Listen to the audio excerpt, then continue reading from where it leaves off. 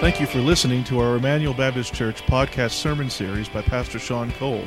Emmanuel exists to display God's glory, declare God's gospel, and to disciple for God's Great Commission. If you have any questions about this message or would like more information about our church, you can visit our website at www.ebc-online.org. Now here's Pastor Sean. All right. Well, maybe you're new to Emmanuel, or maybe you've been coming here for many, many years, and you wonder, why do we do the things we do as a church? This is the first Sunday of the month, and every first Sunday we celebrate the Lord's Supper. And you may think, well, what is the Lord's Supper? Why do we celebrate the Lord's Supper? What's it all about? Maybe you've come here and you've thought about baptism, or maybe you've seen a baptism, or maybe you've never been baptized, and you ask questions, well, why do we dunk people under the water? And so I thought we'd take a break this morning from Galatians and just stop, because there's so many new people coming to Emmanuel. There's so many people on different aspects of their journey with Christ. I thought it would be helpful today just to stop and say, why does the church sometimes do the things that the church does? And so we're going to look this morning at the two ordinances of baptism and the Lord's Supper. Now, sometimes these have been called sacraments, which is a little bit confusing because some faith traditions believe that by taking of the Lord's Supper, you actually get saved, or by being baptized, you actually get saved. So as Baptists, we don't use the word sacraments per se. The wording that we use is an ordinance. That's a weird word, an ordinance. And the reason we call it an ordinance is because these were ordained by Jesus, these were ordered by Jesus, these were commanded by Jesus. Now, let's think about this for a moment. Why are they called ordinances? Well, first of all, Jesus commands us to practice them in the Gospels. When you look at Matthew, Mark, Luke, and John, Jesus is commanding us to practice these. Secondly, you see the early church in the book of Acts actually practicing what Jesus commanded. And also you see in the rest of the writings of the New Testament the practice of baptism and the Lord's Supper as well. So let's first of all explore baptism. And so here's how our church, Emmanuel Baptist Church, how we understand the scriptures this morning. Now let me just say there's a lot of people from different backgrounds that look at these things differently, and we want to respect that. What I'm sharing with you is, how does Emmanuel view this? How do we believe this based upon the scriptures? And so let's first of all explore baptism. And we get some clear teachings from the Bible about baptism. One of the first things you understand is that Jesus himself was baptized. Jesus himself was baptized. In Mark chapter 1, 9 through 11, in those days, Jesus came from Nazareth of Galilee and was baptized by John in the Jordan River. And when he came up out of the water, immediately he saw the heavens being torn open and the Spirit descending on him like a dove. And a voice came from heaven, "You are my beloved Son. With you I am well pleased." So Jesus himself was baptized. But also, Jesus commanded us to baptize new believers. So if you've got your Bible open to Matthew chapter 28, this is famously called the Great Commission. These are some of the last words of Jesus to the church, to us as his followers, on what we're supposed to be about doing. So let's start in verse 18, actually. Matthew 28, 18. Jesus came and said to them, "All authority in heaven and on earth has been given to me." And here's the commission. "Go, therefore, and make disciples of all nations." How do you do that? Baptizing them in the name of the Father, of the Son, and of the Holy Spirit, teaching them to observe all that I've commanded you, and behold, I'm with you always to the end of the age. So Jesus commands us to go make disciples and to baptize those who've trusted Christ for salvation. So not only was Jesus himself baptized, but he commands us to baptize. Now, let's turn in our Bibles to the book of Acts, because you will also see, let's turn to the book of Acts chapter 2. Acts chapter 2, you will also see that the early church The early church in the book of Acts faithfully practiced baptism. As a matter of fact, it's all through the book of Acts. In the very beginning of the book of Acts, Peter stands up, preaches the first Christian sermon at Pentecost. 3,000 people are saved. And let's read what happens in Acts 2:41. Acts 2:41. So those who received his word were baptized, and there were added that day about 3,000 souls. 3,000 people got saved, and then they were baptized. Okay, let's go to Acts chapter 8. Acts chapter 8, verse 35. Philip is witnessing to the Ethiopian eunuch about the gospel. The Ethiopian eunuch is reading from the Old Testament. He doesn't understand what he's reading. Philip goes and shares the gospel with him. Let's pick up in Acts chapter 8, verse 35. Then Philip opened his mouth, and beginning with the scripture, he told him the good news about Jesus. And as they were going along the road, they came to some water, and the eunuch said, "See, here's water. What prevents me from being baptized?"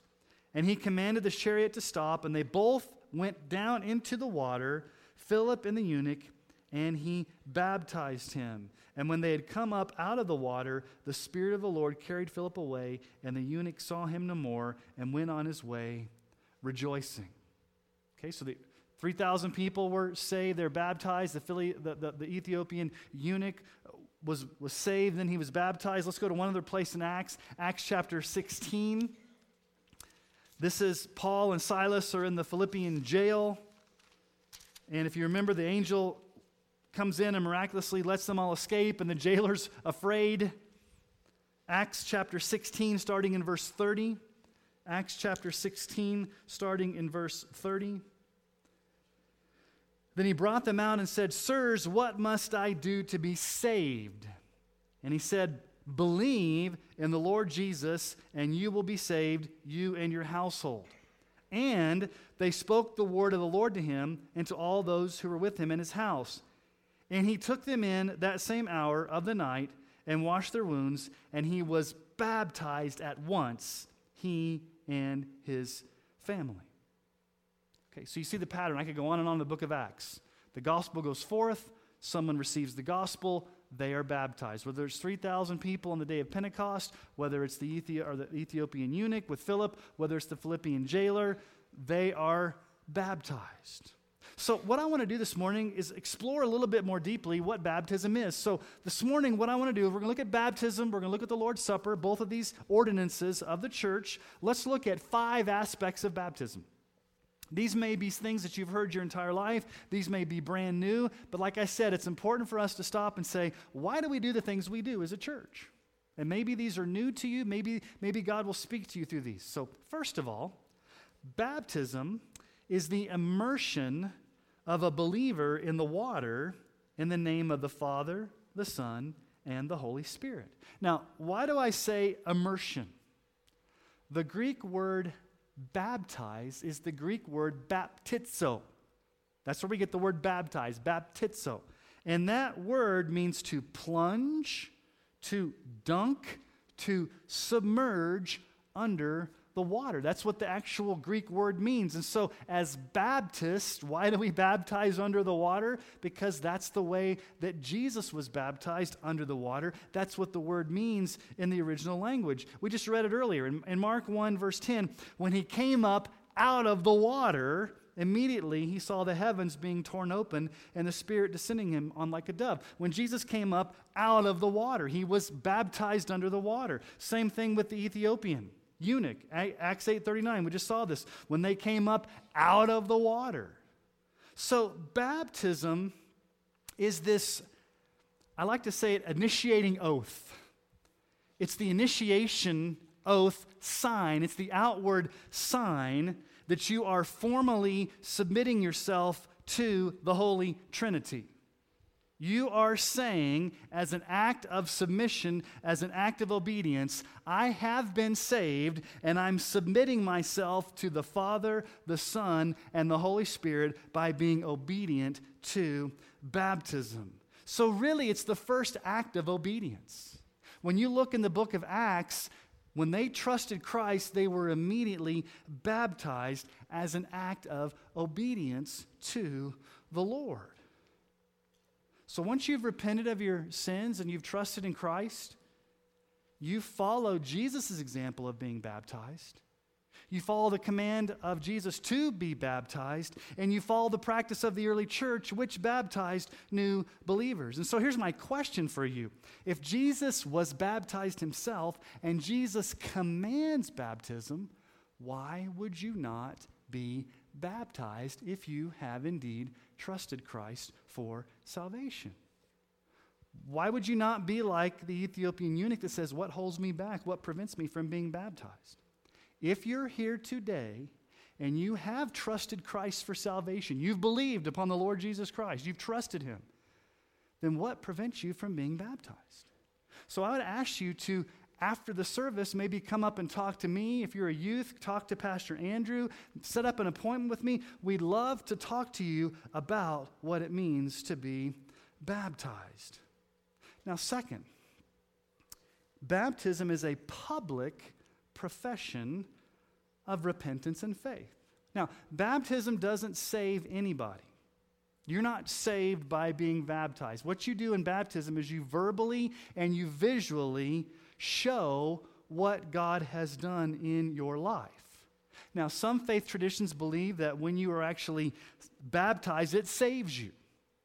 We've been looking at the book of Galatians for many weeks now. And what is salvation? Salvation is by grace alone, through faith alone, and Christ alone. There's no circumcision added. There's no dietary kosher laws added. There's no baptism added. There's nothing added onto salvation by grace alone. So baptism does not save you. Jesus saves you by grace alone.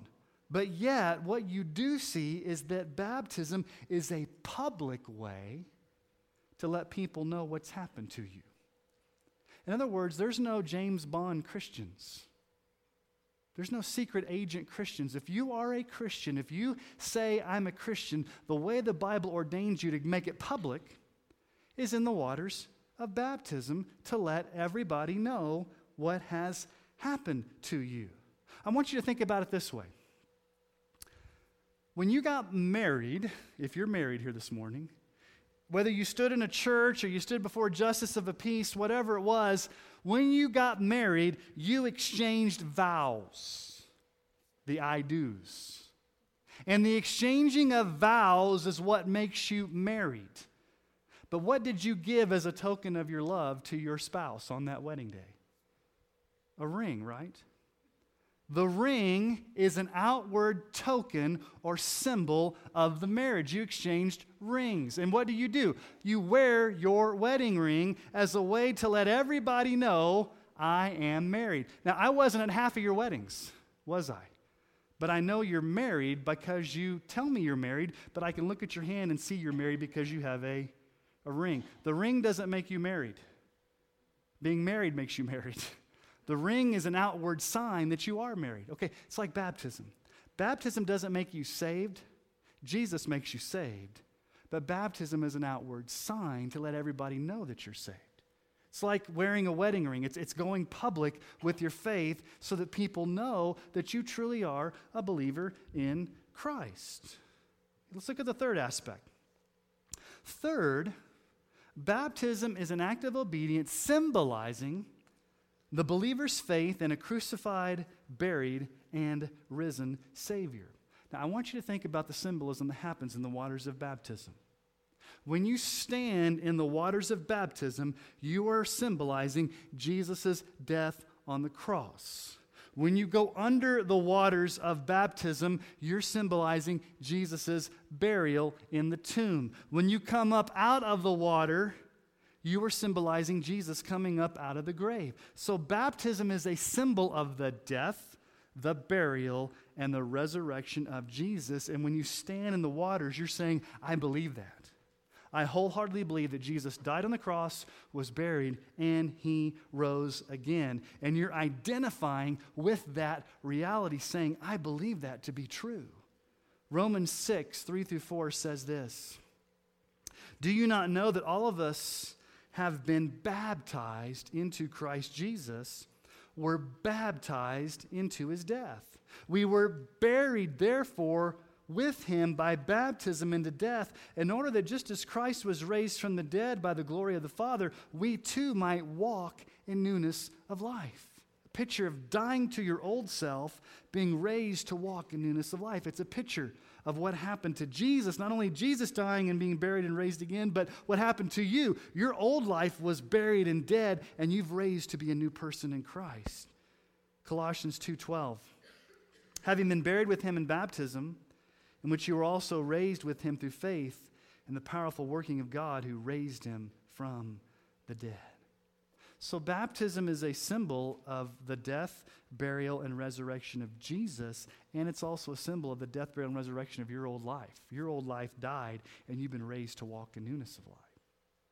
So baptism is immersion in the water in the name of the Father, Son, and Holy Spirit. It is a public profession of your repentance and faith. It is a symbol of the death, burial, and resurrection of Jesus. But number 4, being a church ordinance, it is a prerequisite for the privileges of church membership. This is Emmanuel's doctrine. This is our doctrine as a church. If you are going to be a member of Emmanuel Baptist Church, we would ask you that you need to be baptized. Now, to baptize a new believer is to add them to the church family. Let's go back and read Acts 2:41 again. I'll just have it up on the screen. Those who received the word were baptized, and they were added that day about 3,000 souls. Now, it's interesting what Luke, the author of Acts, says here. He simply could have stated they were baptized. But notice what he says. They were baptized, and there were added that day, and he gives a number, 3,000 souls. Added to what? What were the people added to? Well, before those people were saved, before those people got baptized, they weren't part of the church. They weren't part of God's people. Once they believed and once they were baptized, they were added to the church family. So baptism is a way of adding you into the local church. And so we're not trying to be legalistic by saying you got to be baptized, you jump through this hoop to be a member of the church. We're just saying we're not asking you to do anything Jesus himself wouldn't ask you to do. If Jesus commands it, if Jesus was baptized himself, if the early church practiced it, then why wouldn't you, if you're a follower of Christ, be baptized out of obedience to Jesus? Okay? Well, here's another thing you need to think about. Go look in the book of Acts. You will never find a non-baptized believer in the book of Acts. If anybody professed faith in Christ, they were baptized. So you don't have any non-baptized believer in the book of Acts. So everybody that claims to be a believer that's in the Bible, in the New Testament, had been baptized after they were saved. Here's the 5th thing about baptism. Since baptism points to the beginning of the Christian life and displays a commitment to turn from sin and trust in Christ, we do not baptize infants. I get this question a lot. Can you baptize our infant? We don't do this for a couple of reasons. Number one, we don't see any biblical evidence of babies being baptized in the Bible. Number two, baptism is a personal decision that comes when you've trusted Christ for salvation, and so a baby's not able to make that personal decision. So at that time and that point where you've made the decision, not your parents, and it comes after you've trusted Christ for salvation, then you're baptized, okay? So we dedicate children to the Lord, but it's different than baptizing, just because we don't ever see in the Bible a baby being baptized. It's always somebody who's already professed faith in Christ, they consciously know what they're doing, and then they are baptized as an act of obedience after salvation. So again, if you've never been baptized, and you do trust Jesus, you know you believe in Jesus, you've trusted him for salvation, but you've never followed him in believer's baptism, I encourage you to come talk to me. Maybe you've just thought about it. Maybe you've never thought about it. Maybe you're starting to get a stirring in your soul that this is something I need to do because of what the Bible says. We'd love to talk with you after the service or make an appointment with us on baptism. Now let's talk about the Lord's Supper. So baptism is a one-time, unrepeatable, outward sign of dunking a person in the water that basically incorporates them into the life of a local church publicly. It's a one-time thing. You're not baptized multiple times. Lord's Supper, on the other hand, is an ongoing celebration. It's something to be celebrated ongoingly. We do it once a month. Some churches do it every week. Some churches do it once a quarter. The Bible doesn't tell you how often to do it. It just says, as often as you do this in remembrance of me. So it's the continuing fellowship where we remember the Lord's death and renew our commitment to Christ. So let me give you 4 aspects of the Lord's Supper. Maybe you've never thought about this before. Here's the first. The Lord's Supper is a transformation of the Passover. What was the Passover? The Passover was the Old Testament meal that the Israelites ate in Egyptian bondage, where they were to go kill a spotless lamb. They were to put the blood on the doorpost of their house, and they were to eat that lamb as a way to remember God's salvation of them from Egyptians. Exodus 12, 24 through 27. You shall observe this rite, the Passover, as a statute for you and for your sons forever. And when you come to the land that the Lord will give you, as he has promised, you shall keep this service. And when your children say to you, what do you mean by this service? You shall say, it is the sacrifice of the Lord's Passover. For he passed over the houses of the people of Israel in Egypt when he struck the Egyptians, but spared our houses. And the people bowed their heads in worship. So kids come along and say, why are we doing this? We're doing this because of what God did in saving us from the Egyptians. Okay.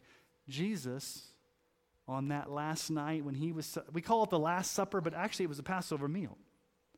Jesus was celebrating Passover, and he transforms the Passover and creates the Lord's Supper in the new covenant. Matthew chapter 26, 26 through 28. Now, as they were eating, what were they eating? They were eating the Passover meal. Jesus took bread, the matzah bread that represented his body. Took the bread, after blessing it, broke it, gave it to his disciples and said, take, eat, this is my body. And he took a cup, and when he had given thanks, he gave it to them, saying, drink of it, all of you, for this is my blood of the covenant, which is poured out for many for the forgiveness of sins. So when Jesus took the body, or took the bread and took the cup of the Passover, he was transforming the Passover meal into the Lord's Supper in the new covenant, memorializing his body and his blood. Not the Passover lamb in the Old Testament, but Jesus is the ultimate Passover lamb. So it's a transformation of the Passover. But secondly, in the Lord's Supper, we both symbolize and remember the death of Christ. We both symbolize and remember the death of Christ. So turn to 1 Corinthians for a moment. We're going to hang out in 1 Corinthians for a while, chapter 11. This is probably the most extensive teaching on the Lord's Supper in Paul's writings. 1 Corinthians chapter 11, verse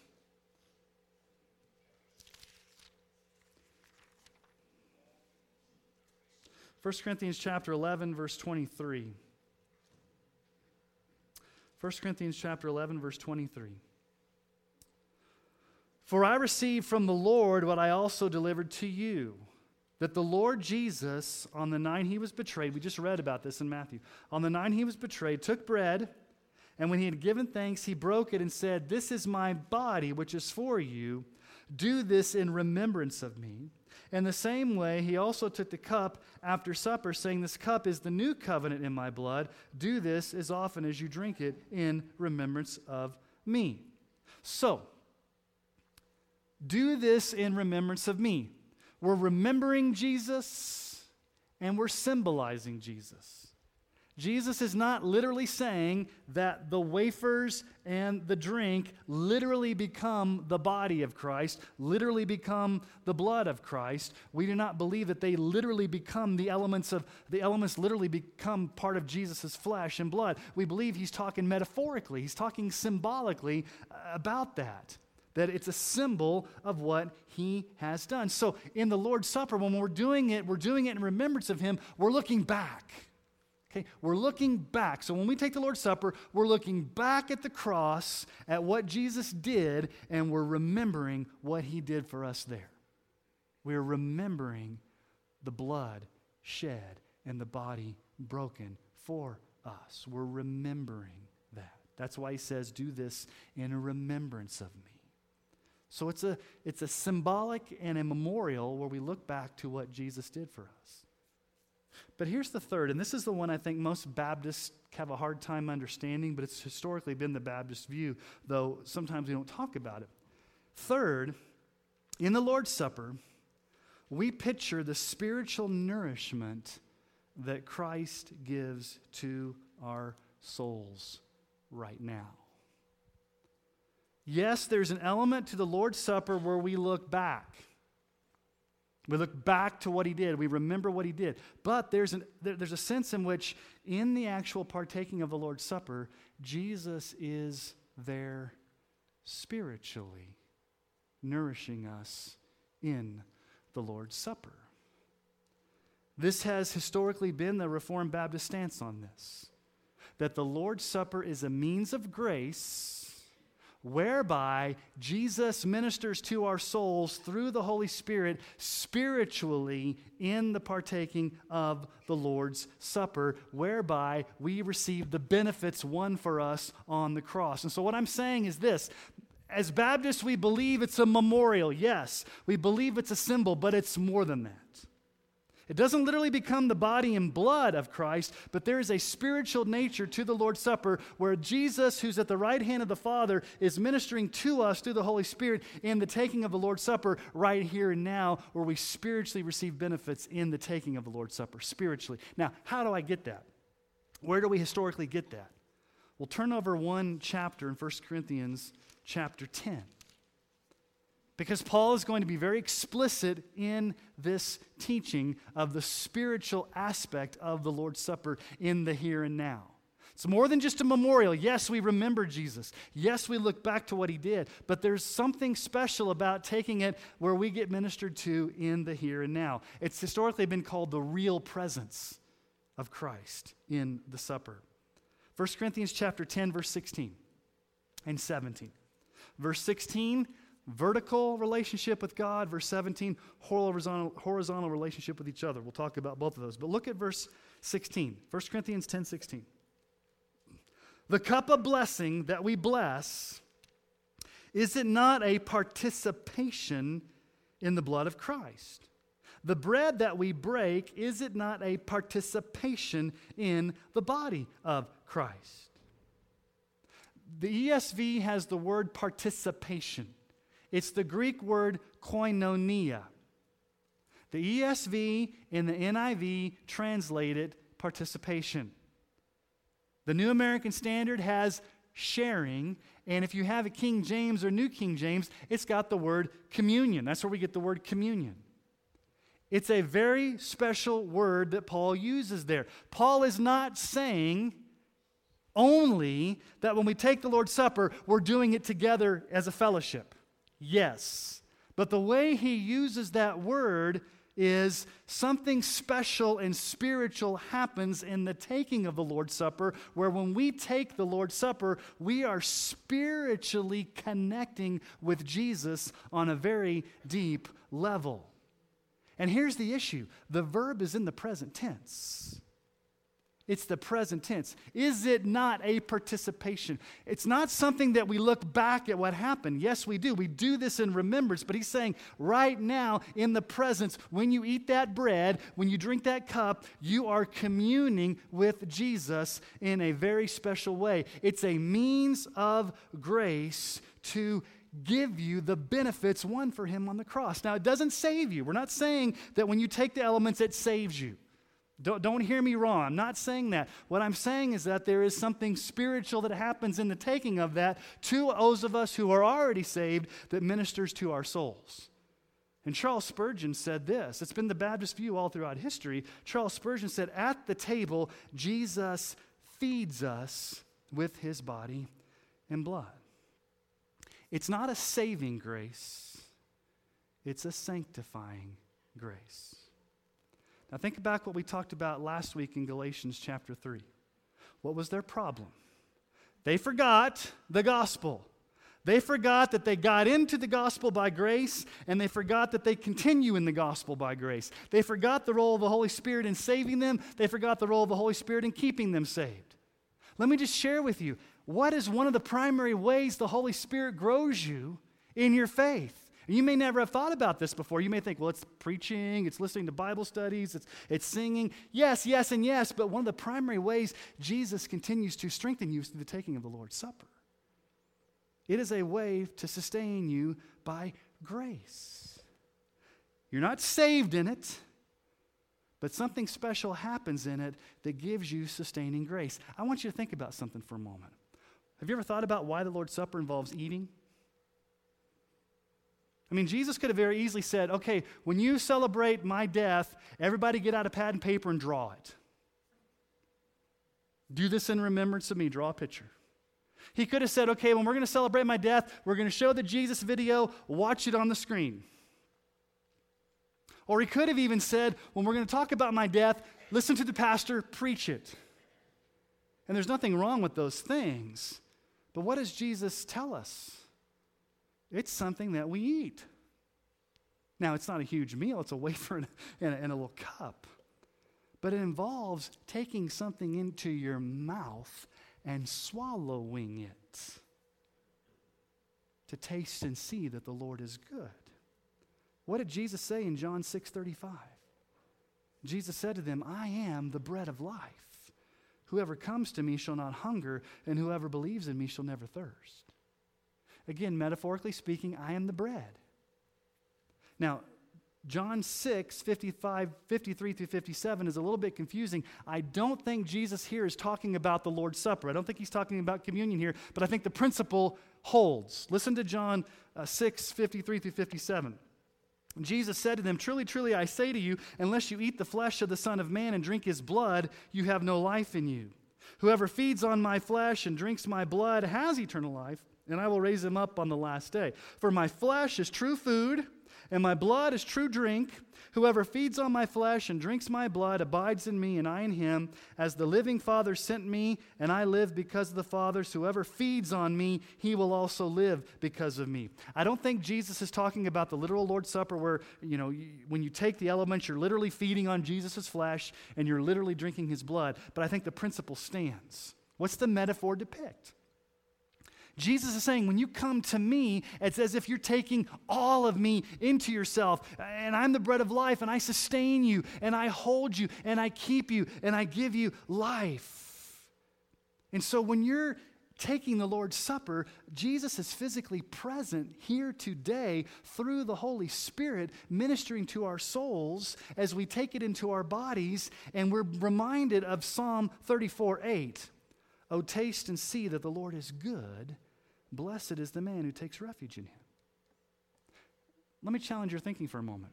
Nobody here, after the service, or whatever service you go to and you heard preaching, nobody would have a problem with somebody saying this, man, that message really fed me today. I was really fed by the preaching.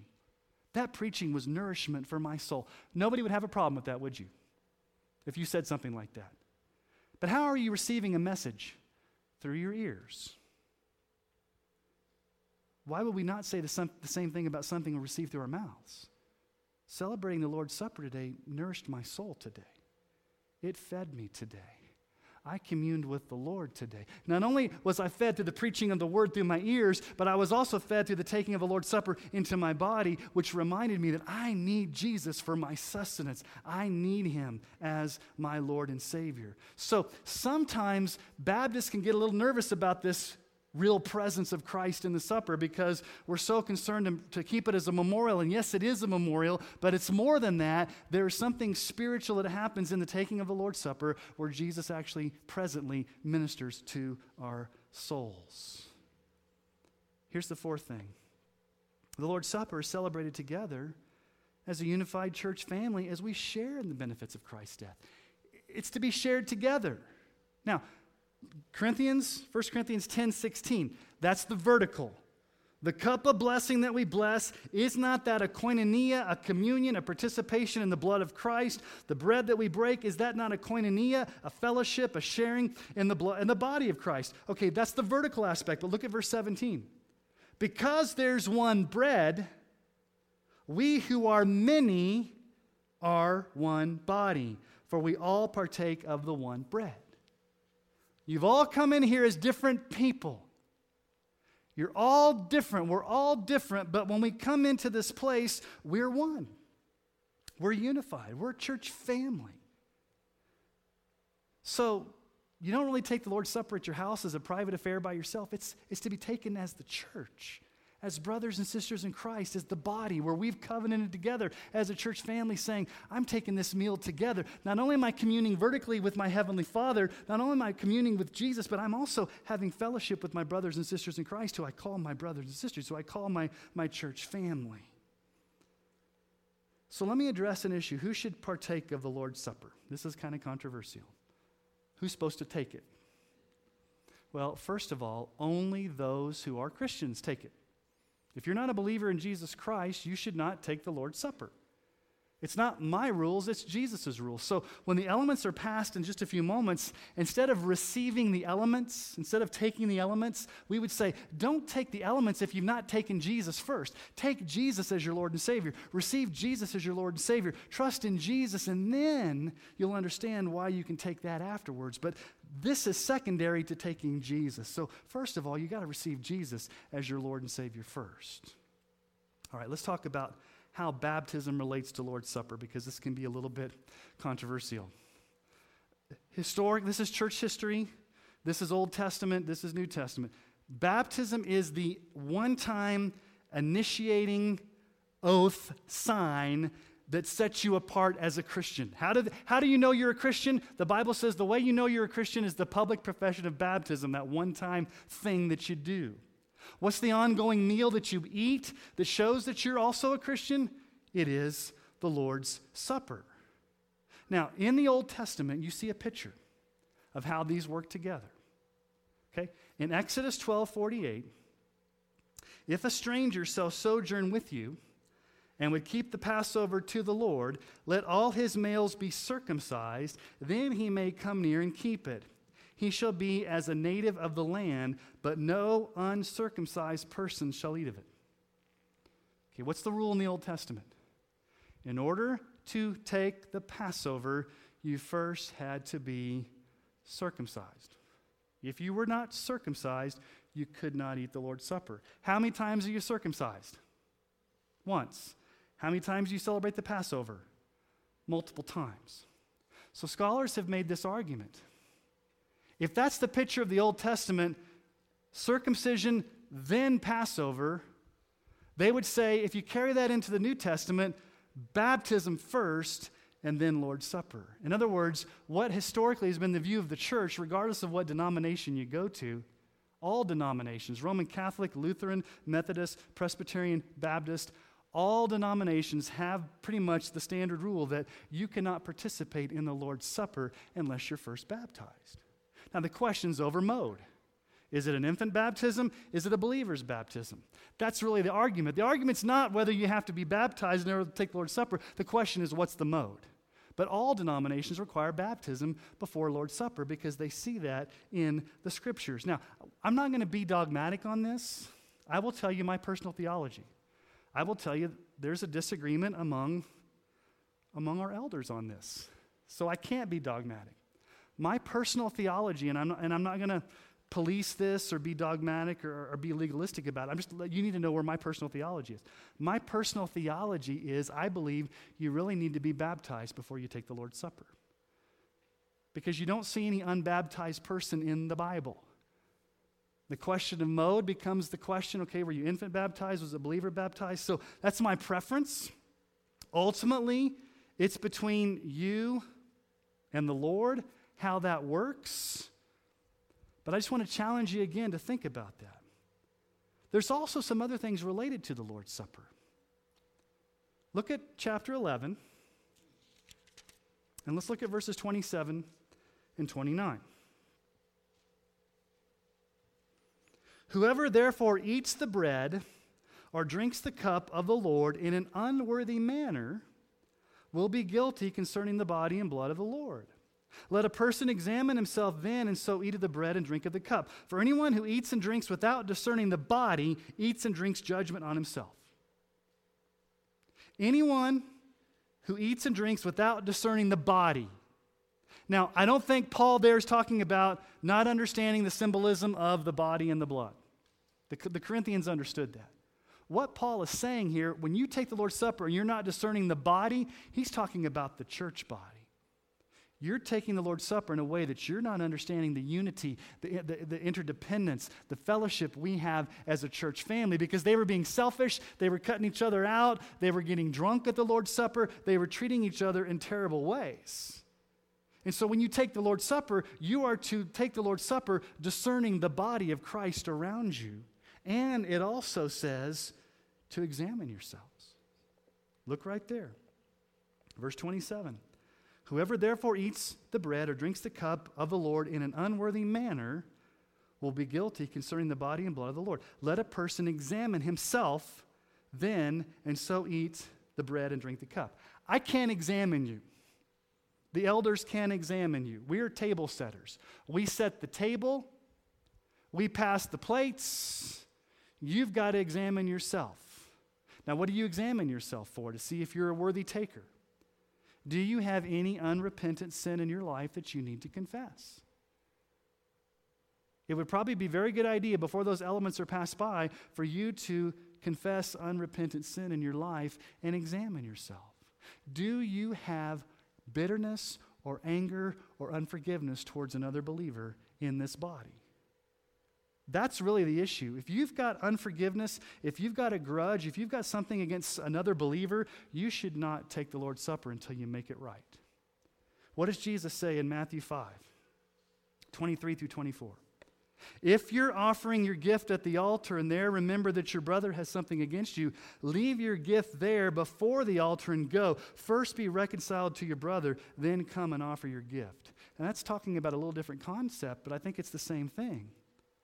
If this is a family meal where you are to discern the body of Christ and there's a disruption in the body of Christ, then you should examine yourself to see whether you should take the supper if you've got relationships that aren't in unison. Ultimately, it's between you and the Lord. You've got to examine yourself to see if you should take it.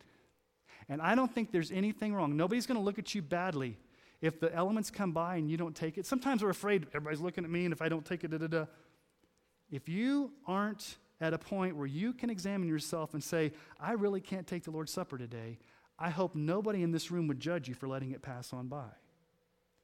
Better to let it pass on by this time and make things right with God. It's always going to come around next week or next month, so you'll have another opportunity to take it. Here's another question. This is a thorny issue too that I think I need to address. What about your kids? Should unbaptized children take the Lord's Supper? We don't really like this idea because, again, it confuses the ordinance. It confuses the order. What you're doing is you're sending a confusing message to your child. You're saying you can partake of the ongoing meal, but you haven't done what gets you into the Christian family, baptism. So it kind of like, why can I take the Lord's Supper, but I haven't been baptized? It confuses that. Let me also ask you a question, parents. Is your child old enough to examine themselves to see if they're taking it in a worthy manner? If they're old enough to examine themselves and understand it and take it in a worthy manner, they're probably old enough to be baptized. So why aren't they? Maybe you need to come and make an appointment with me to talk to your child about being baptized. I think it can send a confusing message. You're telling a child, you can participate in the ongoing meal that says you're a Christian, but yet you haven't done the one thing that tells everybody you're a Christian, baptism. It reverses the order. Now, let's get back to the spiritual aspect of this. John Calvin made an interesting statement about the Lord's Supper. He says this: Christ is the only food for our soul, and therefore our Heavenly Father invites us to Him, that refreshed by communion with Christ, we may experience new strength and grace until we reach heaven. The Lord's Supper is like no other experience you will ever experience as a Christian. It's different than prayer. It's different than singing. It's even different than listening to a sermon being preached. It's different than watching the Jesus film. There's something special in the Lord's table where you are participating with His death. You are receiving nourishment for your soul. The Holy Spirit's ministering to you, and you're doing it as a church family together. It's an opportunity for all of us to publicly proclaim our need for Jesus. When you take the Lord's Supper, what you're reminding yourself every time you take it is, I need Jesus. Every day. I need Jesus. And what do when we take the Lord's Supper? Okay, so we commune with Christ. We remember His death. We share it together. We proclaim His death until He comes. Look at verse 26 of 1 Corinthians 11. You didn't know you were going to come today and preach a sermon, did you? But we preach a sermon when we take the Lord's Supper. What does it say? For as often as you eat this cup, for as often as you eat this bread and drink the cup, you proclaim the Lord's death until He comes. We are taking the Lord's Supper, and when we take the Lord's Supper, we're saying, we are waiting for Jesus Christ to come back. Now, wait just a moment. What happens when Jesus comes back? Revelation 19:9. He said to me, write this: blessed are those who are invited to the marriage supper of the Lamb. And he said, these are the true words of God. Marriage supper of the Lamb. Okay. We've been invited to the Lord's Supper today. It's going to be an act of worship, an act of joy. And so here's what we're going to do. We're going to remember what Jesus did. We're going to commune with Jesus right now. And we look forward to that day when we're going to be in the very presence of Jesus, not having symbols, but eating with Him at the very marriage supper of the Lamb. It's no longer going to be a memorial. It's going to be Jesus there with us. And all the redeemed of all the ages around this huge table. I don't know how big that table is. It's got to be a huge table. The marriage supper of the Lamb. So as we take the Lord's Supper today, let it be a foretaste of the joy we await on that day when we eat the marriage supper of the Lamb with Jesus. So let me ask you to bow your heads as we prepare to take the Lord's Supper this morning. Morning, and we want to truly understand these words of Paul, that when we eat the bread, we are participating in your body, and when we drink the cup, we are participating in your blood. And so, Lord, minister to our souls in a very special way this morning, that we might receive encouragement, we might receive sustaining grace, we might truly know the presence of Christ in this place this morning. Thank you for your body being broken. Thank you for your blood being shed. We want to do this in remembrance of you this morning, Jesus. It's in your name that we pray.